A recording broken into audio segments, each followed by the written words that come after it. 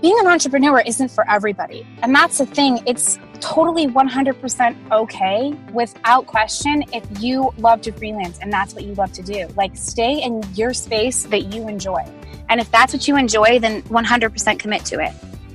Hey, welcome everybody. Back again here on the podcast show, What's the Trend, everybody? And today we're going to have a very special interview guest on the show, Leila Crawford, an inspiring artist, designer, entrepreneur, businesswoman, and the mom of 4 children. So today we're going to talk about her journey of how she had to overcome the obstacles in her private life, through divorce, through marriage, through raising children, and obviously much more in depth, her astonishing career in business when building relationships, and her design career, on her practical advices to young starters, to creative professionals out there in the marketplace trying to build something for themselves.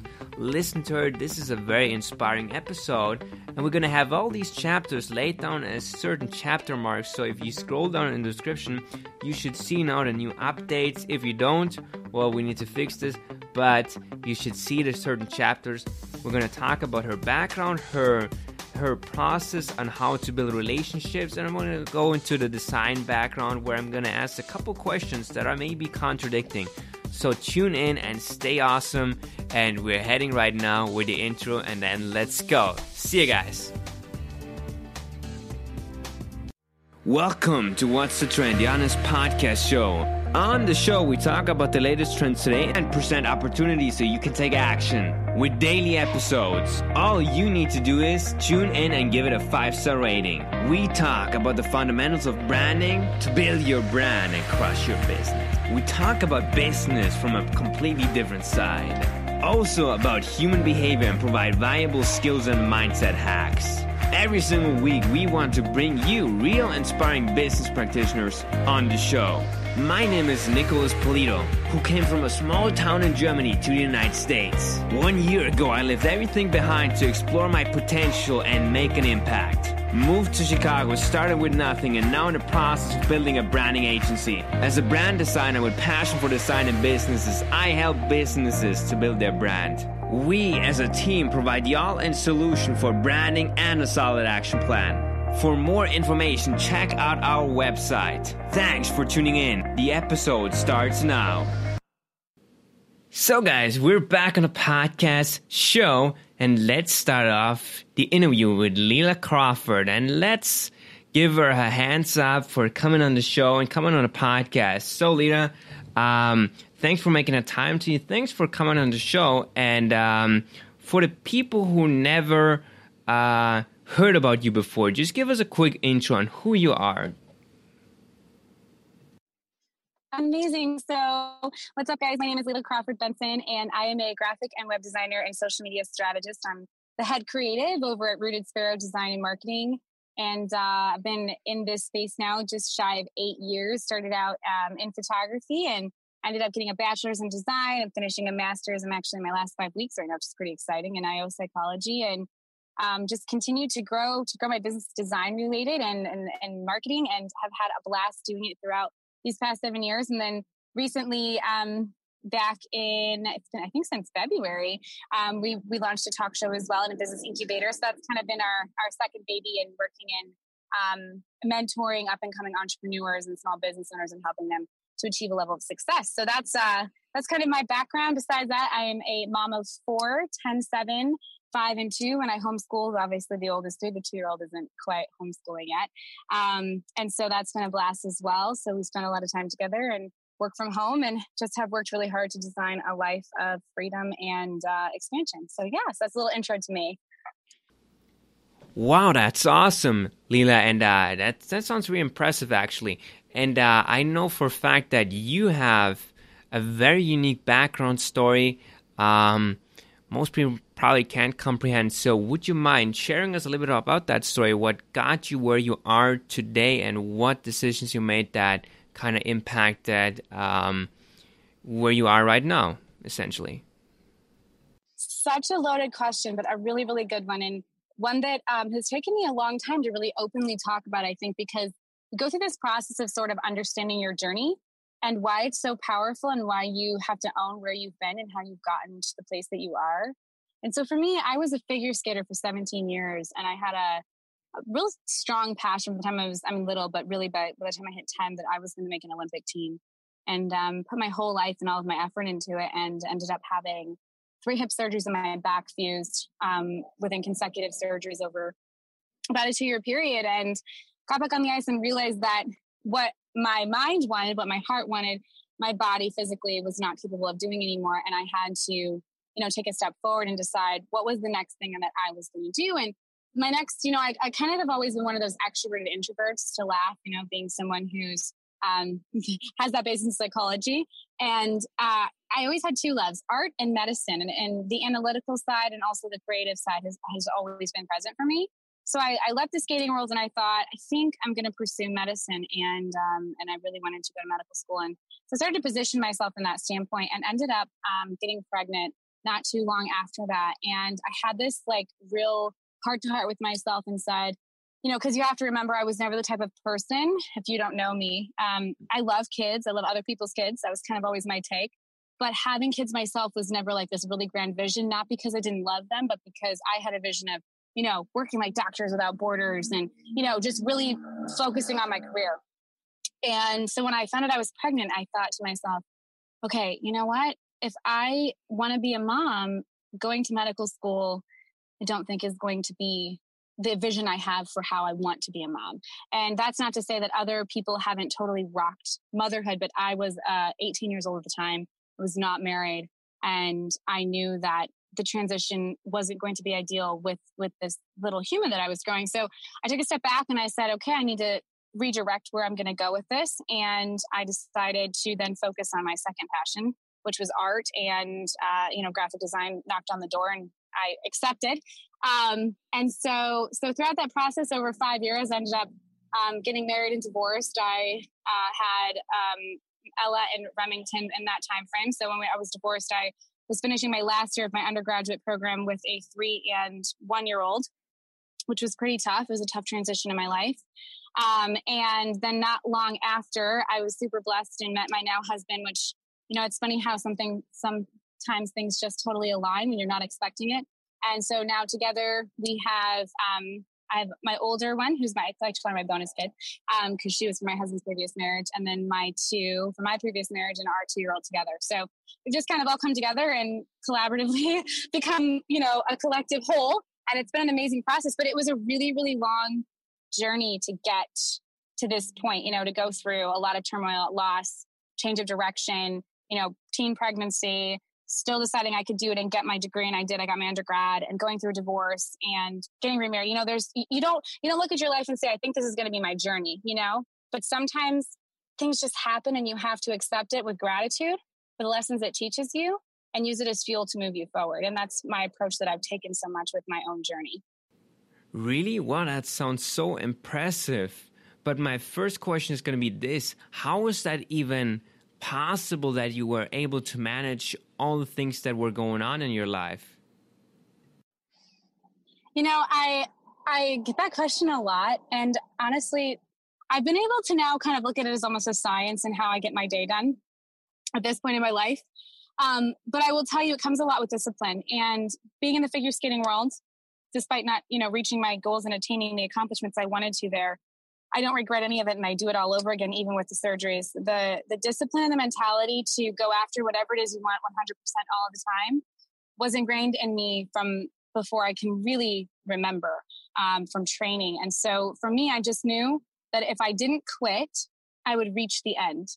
And no matter how difficult it got, if I didn't quit, I would still get there, And so I really just, every emotional roller coaster that happened that I went through, I just kept saying, I have to focus on the goal. I have to focus on the goal. And I think the big thing is it's translated everything in life. And for us as entrepreneurs, small business owners, it really translates as well in that if we really know what our goals are, we will not easily fall off track. If we're really rooted in our goals, and that comes back to being rooted in our why. And I tell people, everyone's like, know your why, know your why, know your why. But in the reality, that why has to be so personal to you that when you think about it, it makes you cry to not achieve it, and heartache that you didn't get it. And so that just pushes me through pretty much, I can tell you pretty much through all of that difficulty I went through with those, with my divorce and my littles and being in school, that I knew I couldn't quit because I had to do this for them, but also for myself because I set a goal. And now looking at it, really, to give you actionable steps, because I'm all about giving you action too if you're at a point, Sure. in your life. I use the Eisenhower method really now to do tasks. And it's a lot about prioritizing, saying no to what's not important and saying yes to what is important, and making sure that it's important and it's a priority. And not just from a monetary standpoint, but also from an emotional standpoint. So if it doesn't serve you, if it doesn't serve me or you, when you're looking at your tasks, it's not something that goes on that task list. So I think it's learning also how to say no to even to things that might be okay, but that just are not in total alignment, and saying yes to the things that actually propel you forward. And I really think that has stuck with me throughout my journey, as well as just knowing what to commit to, and how to break up my time in brackets. But the Eisenhower method is incredible as an action step for anyone that's looking to really delegate their time outwardly to other people that can help them, and then focus on the priorities and the tasks that's within their zone of genius that they're really good at. Fantastic. So now the next part I want to get into is relationships. Now I've noticed that you have kind of unique style with connecting with people, and you're obviously really talented in building and creating relationships within your audience, with obviously also in business. So what are some essential things you need to know when you start building relationships? That's a good question. So for me, I'm going to give you the practical, actionable steps on how to start a business and relationship building. And then I'm also going to give you a little bit of the emotional side for me, so that you have both. Because I think it's good to have the practical information, but also the emotions that go with it, because we have to be very clear about both sides. So for me, my father has owned his own business for over 40 years. My grandfather was in business for his entire life, never ever worked for anyone else in his ever. And so I grew up and my grandmother on my dad's side, she's always had some type of business running. And so I grew up in a family that was very entrepreneurial minded. Now, that's not to say everyone in my family was, but if you look on both sides, there are just every other person almost is a business owner. It's quite impressive.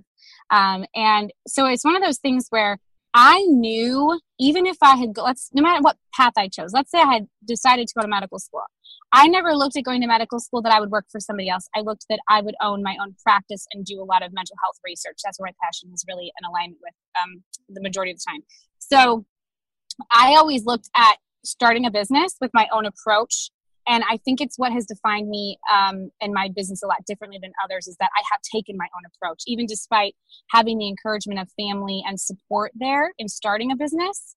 But at the same time, business changes. And so what worked for my dad 40 years ago isn't going to work now. And so there's two things I will tell you if you're getting started in business and building relationships. One, it's that you need to surround yourself with a group of people who, yes, support you, but two, are able to tell you when you're doing something wrong and you're open to accepting it. And this is so important, because if you have everyone telling you that you're doing everything right all of the time and you're not seeing results, then you have people that are a little bit too close to you to actually give it to you how it really is. And this is important to growth, because we have to fail fast and fail forward. And if we don't see that, like the train, that the light coming at the end of the tunnel is a train, because there isn't someone there that's mentoring us and telling us that, we really stall our own growth. And so the first valuable piece of advice I give anybody that's getting ready to start a business is you need to find a group and a community of leaders who are already doing what you want to do and follow them relentlessly. And, and the thing is, if it doesn't work, and let's say you do it for 90 days or 6 months and their style doesn't work, you learned a lot, right? Now go find somebody else's style and try theirs and focus in on what they're doing. But one of the biggest mistakes new businesses make, a couple of them. First, they follow too many people at one time and get very confused, because different people have different systems that get them results and success. It doesn't make one right over the other, but it does make you have to take a close look and say, me as a person, how do I want to do business? What makes me different? And who is doing something similarly? That's who you need to go follow and find and really stick close to, and eventually set your sights on having them mentor you, right? Which is going to be a financial investment for the value you want to receive. The second thing is you must understand That going into your business does not mean, and launching a business does not mean having a logo or having a website or having, beautiful visuals. What it does mean is having a business model. And I say this as a graphic web designer, right? And as a social media strategist. When someone comes to me and says, I want a logo and I want and I want a website and I want visuals. Okay, great. What's your mission? What are your goals? What's your brand strategy? What's your story? What's your why? What's pushing you to do this? Who's your ideal customer? Have you done your market research? So these are things that are really important. Are you in a blue ocean or are you in a red sea? Are you amongst a community of people that are already doing what you're doing the exact same way? What makes you different? How can you package what you're doing differently? These are all really important fundamental steps that a lot of entrepreneurs miss. They launch really, really fast, which launching fast is okay if you have a position in mind. But if you launch a business based on someone else's business model that's not your own, you're not going to move fast at all. In fact, you're going to take about 10 steps backwards before you start moving forwards.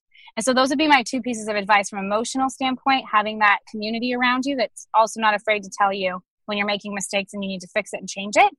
But then also positioning yourself strategically and saying, how can my business, how can I leverage the market and how's my business different from what's already out there? That's interesting. But my question on that would be, how do I actually find this community that kind of elevates me to the next level? How do I go by that? Because someone might say easy for you to say, but how do I actually practically apply that?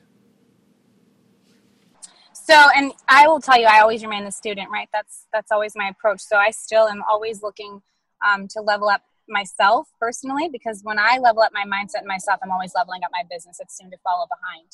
So for me, I learned very quickly that being at events and getting close to people, whatever events, whatever business you're in, whatever networking you're able to do, even the free stuff, if you know somebody that's going to be there and you don't have the financials yet to really invest into going to an event, but there's going to be a meetup, or even if you're like your local chamber of commerce or whatever you have around you that you can go to, where you can congregate and mingle with other like-minded business owners, it's immediately going to help position you and say, let's say you are interested in having an e-commerce store, okay? Let's just say that's someone's vision. They want to have drop shipping or e-commerce.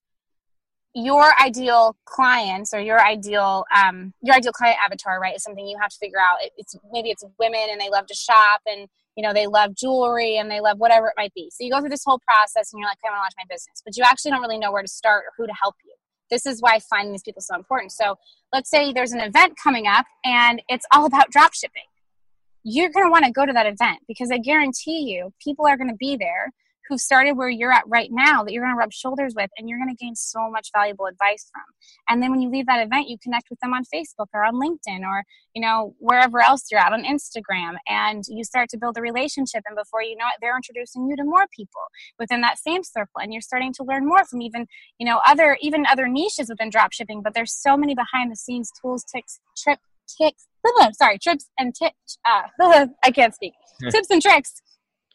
and tricks that you can learn from them because they're in that circle. So for me, I knew right away going to events, being around leaders, being around people who were very serious about their small businesses and entrepreneurs who were very serious about growth, being in the service industry really is so much about relationship building. And I knew the place to do that was to surround myself in different events that were happening locally. I've even traveled out of state numerous times for events. And once you're in those events, a lot of times this is a cool thing that people have started doing. From those events, they start a group. And so then you get to be in this group because you attended the event. So everybody you met there, you start to get to mingle with, and your circle starts to grow.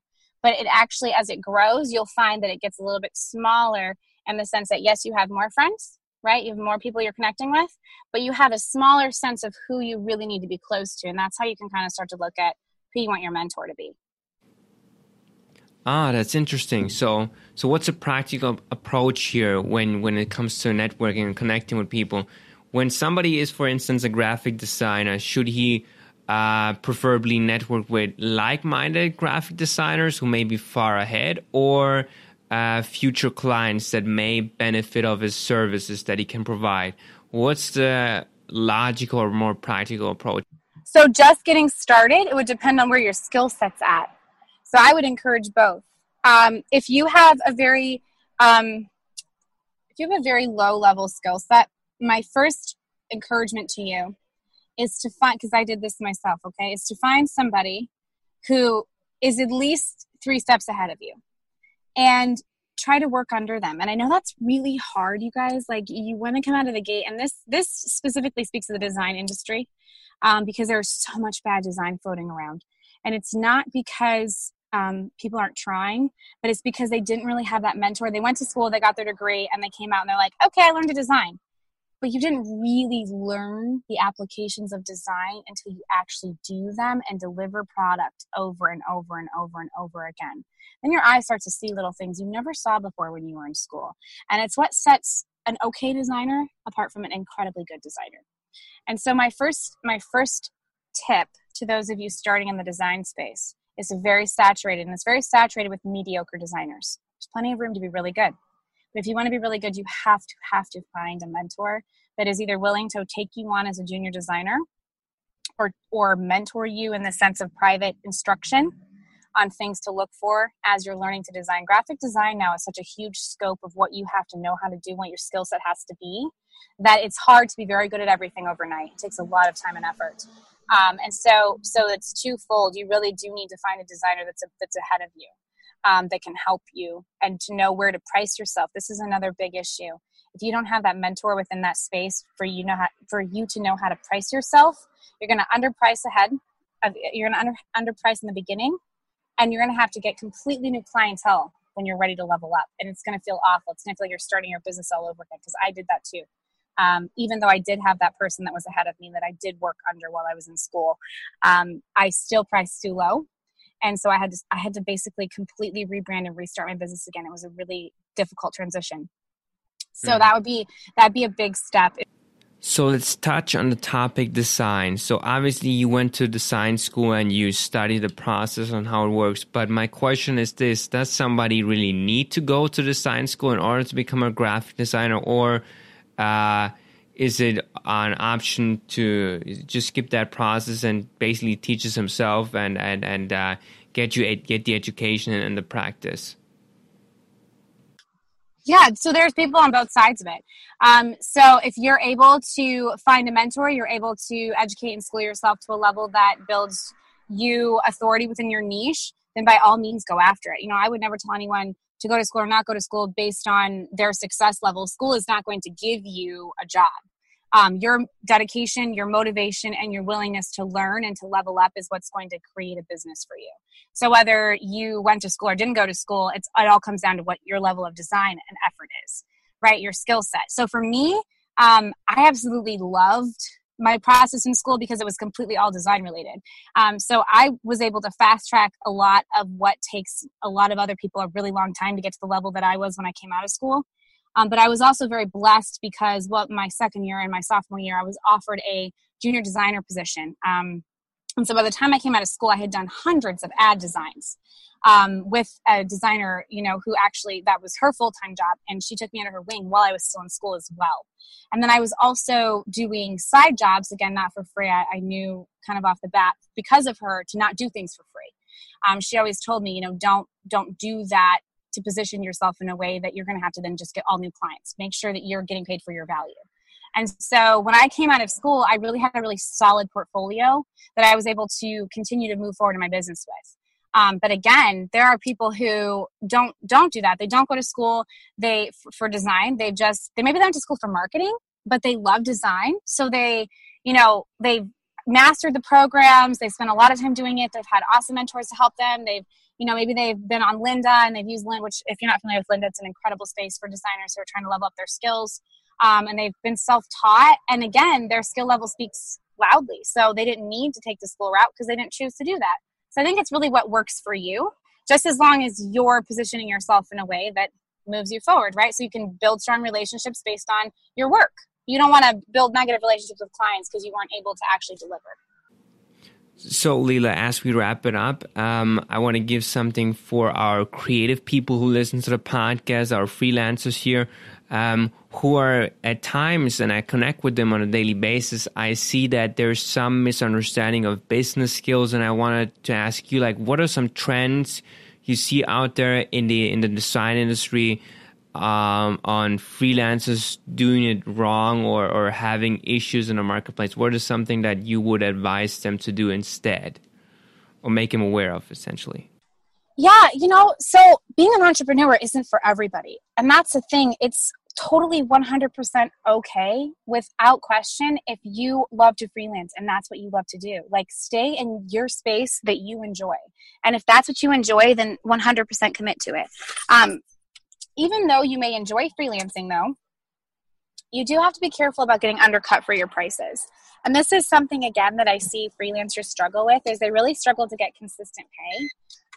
And so it's something that I would encourage you in the freelancing space to just be reminded of. Even though you don't own your own business, you're still entitled to the same fantastic pay that any other top-notch designer is entitled to, right? So just to give you some actionable steps, if you're in the freelancing space right now and you're using some of the third-party, third-party apps, their websites, and people use the apps, right, to connect with jobs.